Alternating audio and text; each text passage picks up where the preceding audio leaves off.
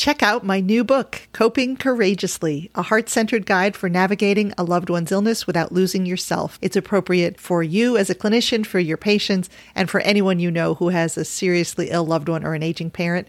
Check it out and tell a friend. Welcome to the Integrative Palliative Podcast. I'm Dr. Delia Caramonte. This podcast is for physicians who take care of patients with serious illnesses like cancer, dementia, advanced renal, cardiac, or neurologic disease. We are all about patient and family well-being, but also medical team and physician well-being. You'll learn things to help you heal your patients and yourself, and I am really glad you're here. Let's get started. Welcome to the Integrative Palliative Podcast. I am Dr. Delia Caramonte. Today we're going to talk about the difference between sadness and depression. You have probably had this experience where you have a patient, you're walking into the exam room, and something difficult comes up in the conversation, or you have to give bad news, and they're crying. How can you tell when a patient is crying if it's sadness or if it's depression? Is it about how long they're crying? What if next time they come back, they're crying again? What if they're not crying, but they're just kind of flat? How can you tell if it's depression or if it's sadness, and what's the difference and how do we treat them differently? That's what we're going to talk about today. Okay, so let's talk big picture first. What is the difference between depression and sadness? Sadness is a normal human emotion. It is mostly around loss of a person, loss of a beloved pet, loss of a job or a home or a marriage, or even a body part, if you've had a breast removed or a limb removed. Sometimes it's a loss of identity. If you used to be a CEO and now you're retired, that could make a person feel sad. It doesn't mean that they're depressed, but maybe their identity, who they are, what makes them who they are, is so different now that it feels like a loss or a grief. Grief is uber sadness, but we can have sadness from even small losses, like an expectation. You thought you were going to go to the concert and then it gets canceled. That can make you sad. That's a loss. Mostly sadness is a normal human emotion around loss. Depression, of course, is completely different. Now, you can have a sad or depressed mood as part of depression, but it's a whole lot more than that, of course. Depression tends to be heavy, dark. It's hard to find the good in things that even felt good before. You may have memorized SIG-E-CAPS as the diagnostic criteria for depression. I'll just remind you what those are. Sleep, a decreased interest in things that used to be interesting before. Guilt, that's the SIG. E is decreased energy. CAPS is decreased concentration. Changes in appetite, which can be either increased appetite or decreased appetite. Psychomotor changes, and that can go in either direction too. So people can be kind of slow and not moving much, or they can have an agitated depression and be tapping their foot and, walking all around the room. And the last S is for suicidal ideation. So SIG-E-CAPS. And people who have 5 or more of these diagnostic criteria for more than 2 weeks meet criteria for depression. But if you want to do a down and dirty, get a vibe of whether someone is sad or depressed, probably anhedonia is the thing that really separates the two. So if you're sad about a loss of some sort, but then something happens that you tend to really enjoy. So you love doing woodworking and your friend comes over and the two of you start doing woodworking together, you will enjoy that activity if you're sad. But if you are depressed, even things that were fun before are no longer fun. So if somebody who adores their grandchildren and you say, oh, imagine for me that your grandchildren were coming over today, how would you feel? And if they just are like, you know what? I don't care. And that's different for them, that is a huge red flag for depression. So ask people, what do you normally like to do? Like other times of your life, a year ago, 6 months ago, what did you like to do? And then ask them, when you think about doing that thing now, how do you feel? And if they say, oh yeah, when I go out with my friends, I love going shopping and we go to lunch and it's really fun. And then when I get home, I cry because I miss my loved one. That person's sad, not depressed. But if they say, you know what, I just don't care anymore. I used to love to play tennis. I don't care. I used to love to play with my dog. I don't want to anymore. That person, I have concern for depression. So anhedonia is the one you want to always make sure that you ask about, because that is the thing that's going to make you think about depression where you might otherwise miss it. And if it's absent, you can feel more relieved that it's probably not depression, more likely to be sadness. Okay, so what do we do about people who are depressed or people who are sad? So of course, there are lots of treatments for depression, including medications, of course. SSRIs and SNRIs are right now, probably the most commonly used medications for depression. Sometimes people don't want to take meds and they're more interested in dietary supplements. The supplements that you might consider for depression include St. John's wort, although there is a fair amount of concern about St. John's wort that it has some interactions with medications because it's a little closer to an SSRI than some of the other supplements that people use for depression. You might hesitate about that one a little bit, but if you really think someone ought to be on an SSRI or SNRI and they just refuse, they're not interested in a med, but they really need it, suggesting that they try St. John's wort is something that you could consider. And I have had patients in the past who refused to take a medication, but I really thought they needed one. I got them to take St. John's wort and they really started to feel better.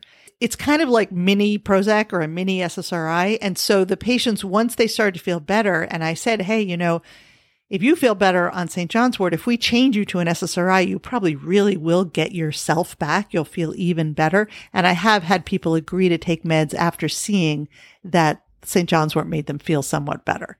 But another option, if you don't want to use St. John's wort, is SAMe, S-A-M-E. SAMe is quite safe overall, and it's probably less powerful for some people than St. John's wort, but it can make a difference. And I have had a fair amount of patients who were completely uninterested in taking a medicine, but were willing to try a supplement, try SAMe, and found that it made a significant difference in their mood. And then the other thing to think about is vitamin D, because low vitamin D has been associated with depression.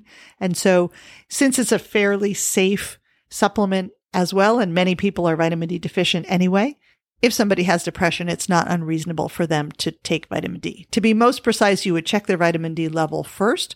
Now, the lab levels will sometimes say that a level of 20 or 30 is normal.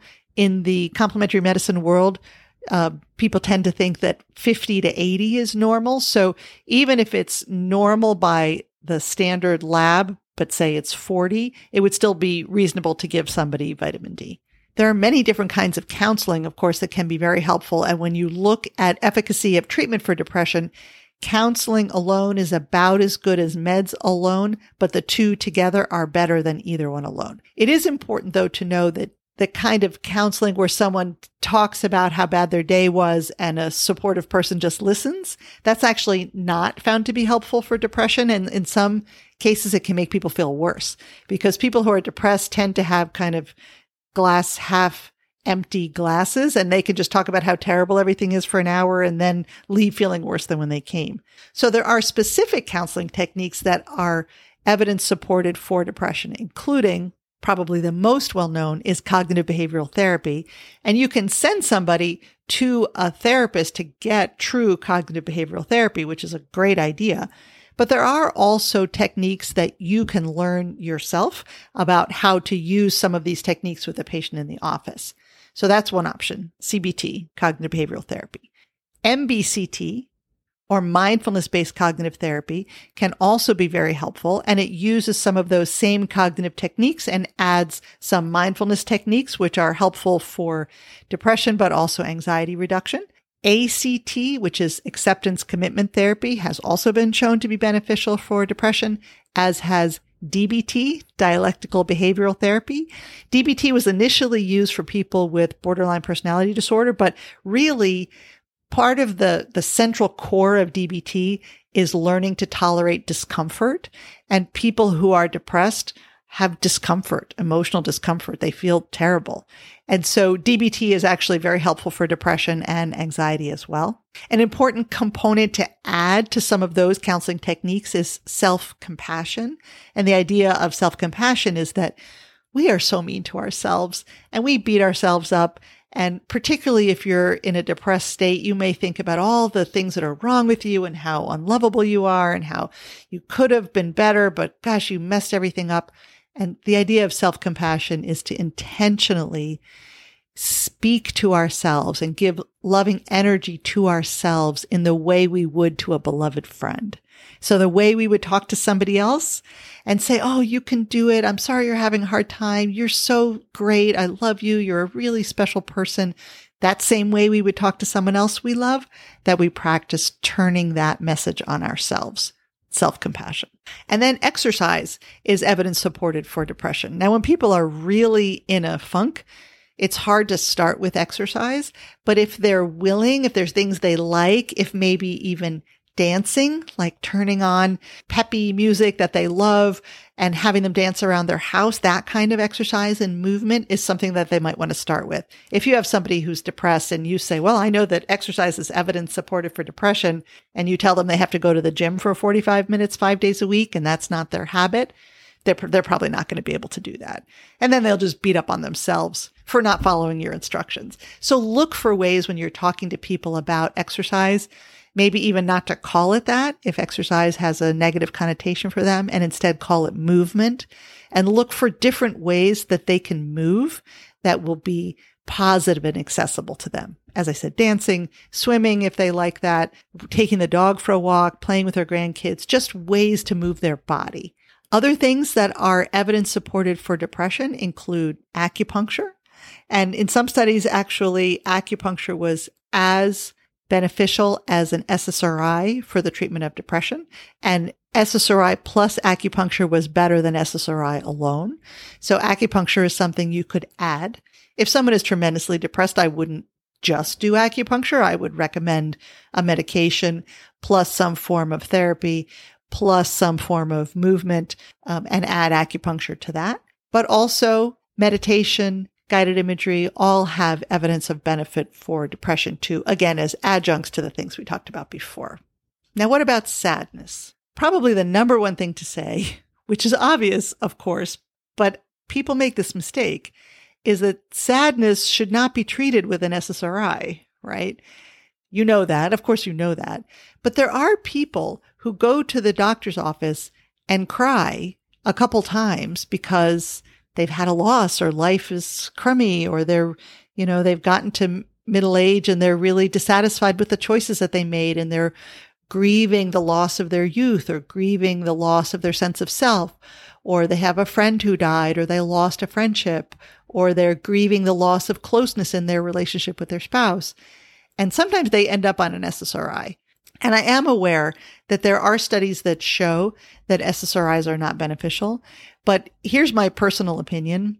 My personal opinion is because I have seen tremendous benefit from SSRIs in some people, I think that some of the studies that are looking at SSRIs are including people who are sad, because not everybody who goes to their doctor's office and cries needs an SSRI. So my personal opinion, this is just Delia's opinion, is that we don't always as a group do a perfect job of figuring out who's sad and who's depressed, which is exactly why I'm talking about this today. Okay, so people who are sad but not depressed obviously don't need medication. They certainly do benefit from counseling, same things that we talked about before, CBT, MBCT, ACT, DBT, self-compassion. They certainly benefit from exercise. So how do we deal with sad? Sad is hard, right? Because sad is a normal emotion. So on the one hand, we want to allow it. On the other hand, we want to not get stuck there. So part of the process of managing sadness is a little bit of feeling it, but then having the self-command to move away from the sadness stuck place into a different state of being. Depending, of course, on where a person is in this process, if they've just lost a loved one very recently, they're going to spend a lot of time being sad about this loss, and that's normal and appropriate, and mostly what we do is validate them, look for ways to get support in their life, make sure that they're functioning okay, that they can sleep, that they can eat, that they're not at risk of hurting themselves, etc. But for most people who haven't had a huge acute loss. A balance between feeling it and then stopping and moving on is important. And one of the techniques that I have found particularly helpful to mention to patients is a timer. If somebody is, feels like, gosh, I start crying and I can't stop. I don't know what to do. You can ask them, how long do you think you need? When you get into that space and you're really feeling the loss of that job, how long do you feel like you need to feel it? And they'll know. People can almost always answer that question. Maybe they say 15 minutes. I need 15 minutes. Okay, great. So if you find that you're starting to get really choked up and you have the space in your life to do it, what is your place that you're going to go to? So I'll go to my bedroom. Okay, great. So go to your bedroom and sit in that special chair that you have and set a timer for 15 minutes. And in that 15 minutes, don't try not to feel it. Just feel it. Just feel it. Just cry if you need to cry. Scream if you need to scream. Just feel those feelings until the timer goes off. And when that timer goes off, though, it's time for a new state, a new physical state. So when that timer goes off, you want to do something physical to get yourself in a new place. And that could be, I go into the bathroom and I put water on my face and then I'm going to go for a walk. Or it could be that you take a shower, or it could be that you do a meditation, or it could be that you do a handstand, or it could be that you rub your hands together really fast, or you push against the wall, or it could be that you run up and down the stairs 3 times.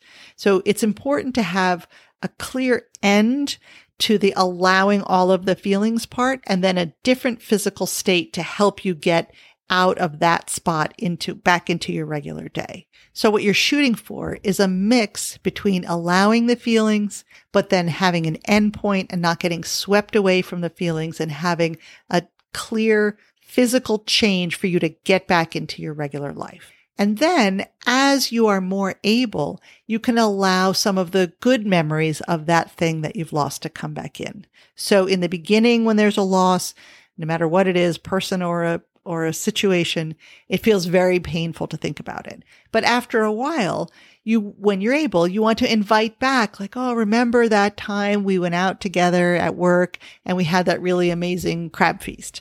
In the beginning, you don't have to force positive feelings, but what you're shooting for is enough self-command so that you don't get swept away in your feelings so that you can allow some of the good memories to come back in.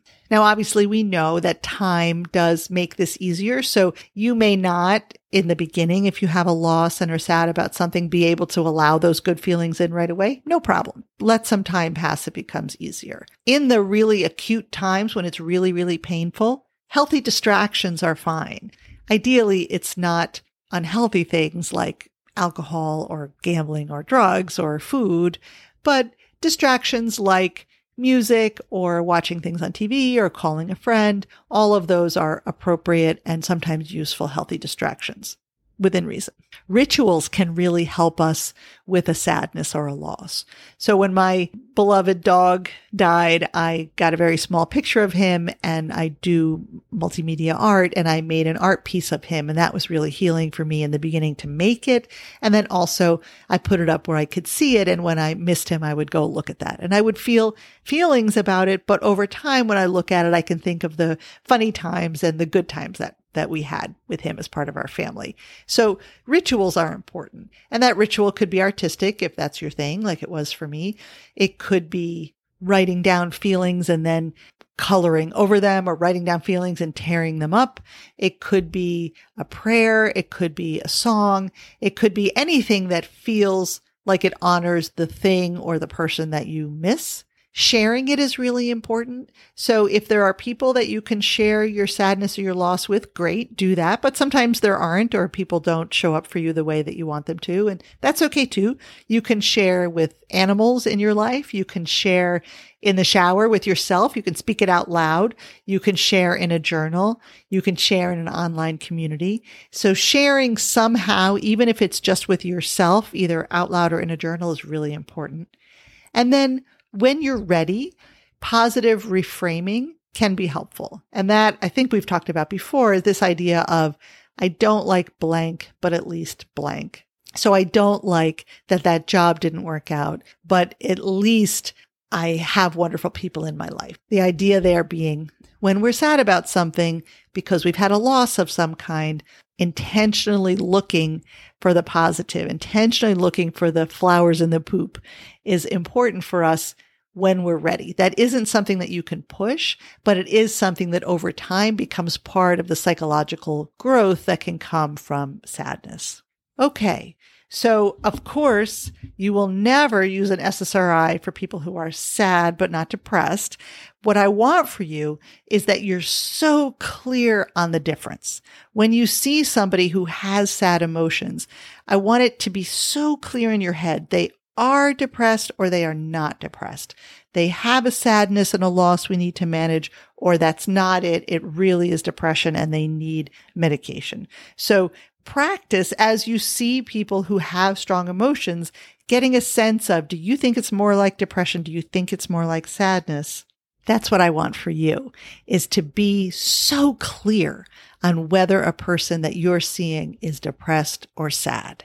And for yourself, I want you to think this week, this is your homework, about specific processes for managing your own sadness. And it doesn't have to be a big sadness. Sometimes there's just little things. A little thing didn't work out. You hoped you would make it to the conference, but the train was late and you didn't make it, whatever. Think about this idea of self-command, meaning you intentionally allow yourself to feel your feelings for a little while, and then you make a stop time and you have some change in your physical state that brings you back into your regular life. And think about sharing your feelings, either with a person, with an animal, with your journal, with yourself in the house out loud when no one's there or in the shower.